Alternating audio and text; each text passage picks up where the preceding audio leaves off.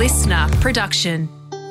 Northern Hemisphere stock markets ease overnight as investors fret about global growth. And Aussie shares expected to open higher on Tuesday with KFC operator Collins Foods releasing results. I'm Tom. And I'm Ryan. It's Tuesday, June 27. Welcome to the CommSec Market Update.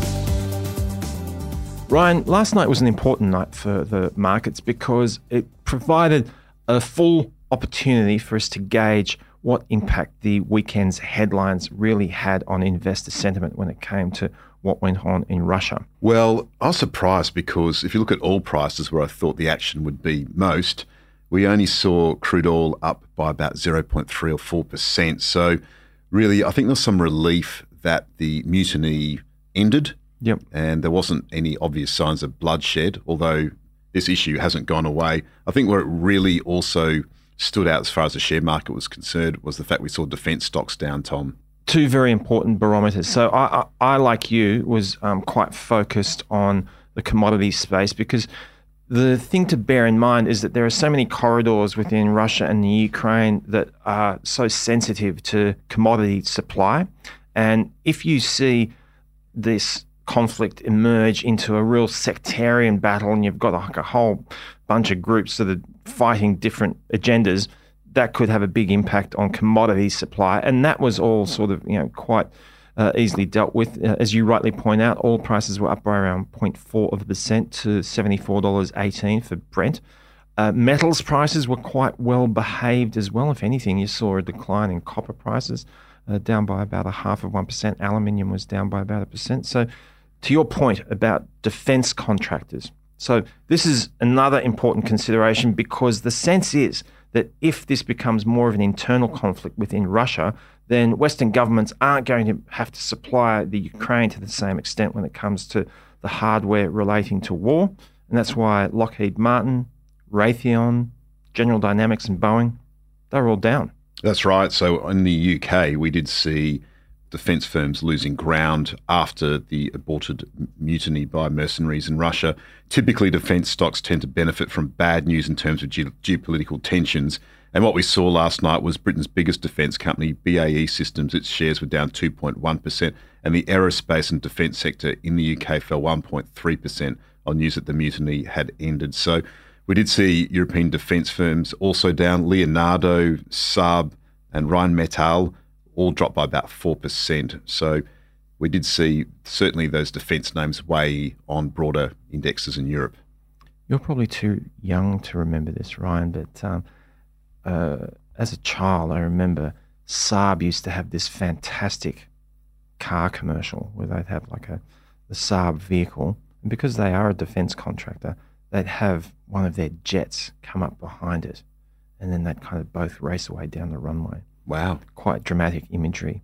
Absolutely. You don't get much of that these days. Not quite the Formula One vehicle, is it? No, but it was still an impressive advertising campaign. So all of the other signs of flux, signs that you look at for a market that is either, very wary or in some sort of panic, none of those signs emerged. We tended to see gold prices, they were a little better bid, but nothing that you'd mention in notes home. The gold price at $1,933 an ounce, that was up $4.20. We had government bonds, a little better bid, but that's probably more to do with moderating growth concerns as much as anything else. So a 2-year Treasury just barely moved down 1 basis point to 4.74%. 3.72% was the yield on a 10-year government bond. So down 2 basis points. Government bonds or US Treasuries in particular, their yield falls, their price rises quite dramatically if there's a lot of strife about. Absolutely. And what we saw overnight at the same time was a strong auction in the United States as well. So there was an auction of $42 billion worth of 2-year notes, and that was very strong. So that also dragged down bond yields at the same time. So for the moment, we can rule a line under the Russian situation for the moment. So the other issue that investors are very much focused on is, the growth trajectory. And that's probably the main reason why we saw global stock markets down last night. So we got the latest Purchasing Manager indexes a day or so ago. They were in contraction mode in the manufacturing sector. Services sector activity is still expanding, but weakening at the same time as those interest rates lift. So last night, really, the big focus in the United States was on the fact that traders are continually unwinding bets the US Federal Reserve will cut interest rates this year. So we saw investors selling technology companies again, and we are into the final week of June, the final week of the first half of the year. And on the back of that, we did see some profit taking. So the market really is in digestion mode at the time. It's weighing up what the US Federal Reserve will do next to counter elevated inflation. We have an inflation read later in the week. And I mean, if you look at what's happened so far this year, we have seen obviously that AI frenzy and rotation into tech stocks after they were sold off last year. And the NASDAQ is up around 28% in the first half of this year. That's its best pace, if it holds, since 1983, when broadly we had inflation rates at these levels, ironically. So that is another factor that's taking place at the moment.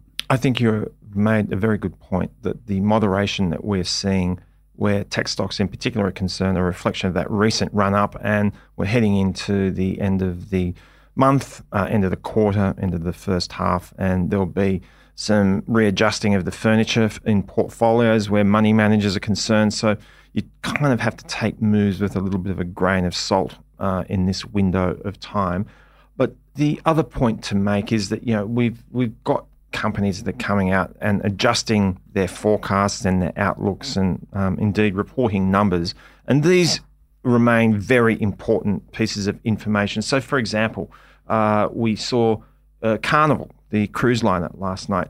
They posted a smaller loss, but their guidance was on the lower side of expectations. So that stock was down by 7%, which is actually a small move for some of those cruise line operators. They can whip around quite wildly.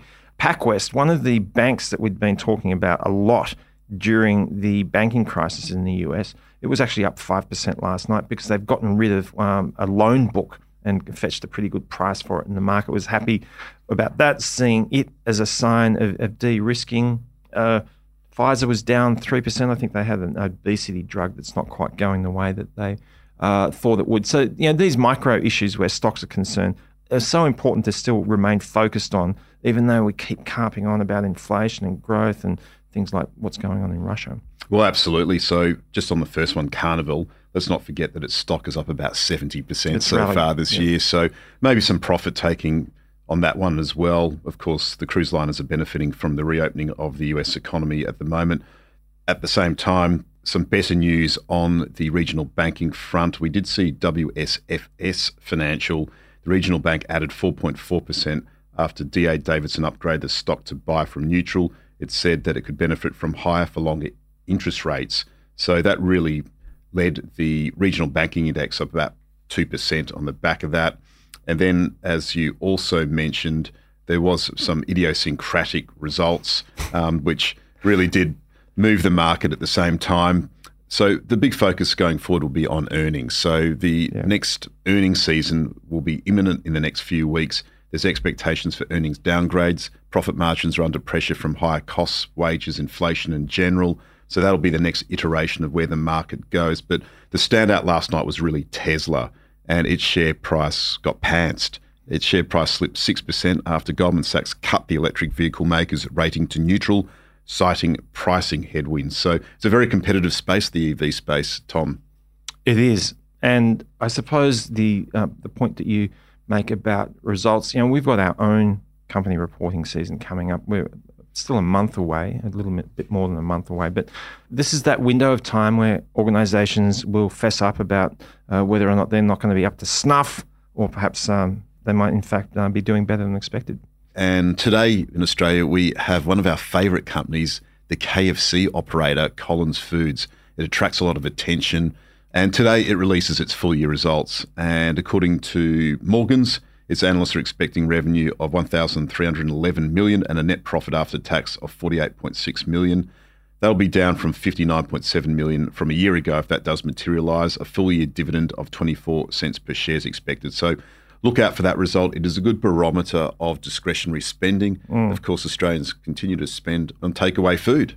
It's been such a roller coaster. Those stocks did quite well during the pandemic. People went back to work. They got forgotten about. cost of living pressures, some of these organisations can be quite competitive in terms of the cost of a meal. The other thing to note as well, Tom, is one of the big boppers, CSR, hosts an annual general meeting today, so there'll be some commentary out of them. And shares of rice growers trade ex-dividend in Australia today, so its share price could be lower. So a fair bit going on. The Aussie dollar not vastly changed from where it was yesterday afternoon at 66.75 US cents. Again, had things been rocking and rolling in terms of geopolitical issues, you would have seen the US dollar fly higher. That would have made a casualty of the Aussie dollar, which hasn't happened. Thanks for having a chat this morning, Ryan. Have a good day. You too, Tom. Happy Tuesday, if that's such a thing. And for our listeners, please look out for Craig and Laura this afternoon with their market update. Have a wonderful day.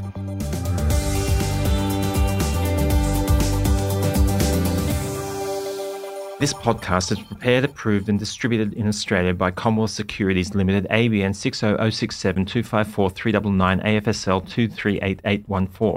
The information does not take into consideration your objectives, financial situation or needs. Consider the appropriateness of the information before acting and, if necessary, seek appropriate professional advice. Listener.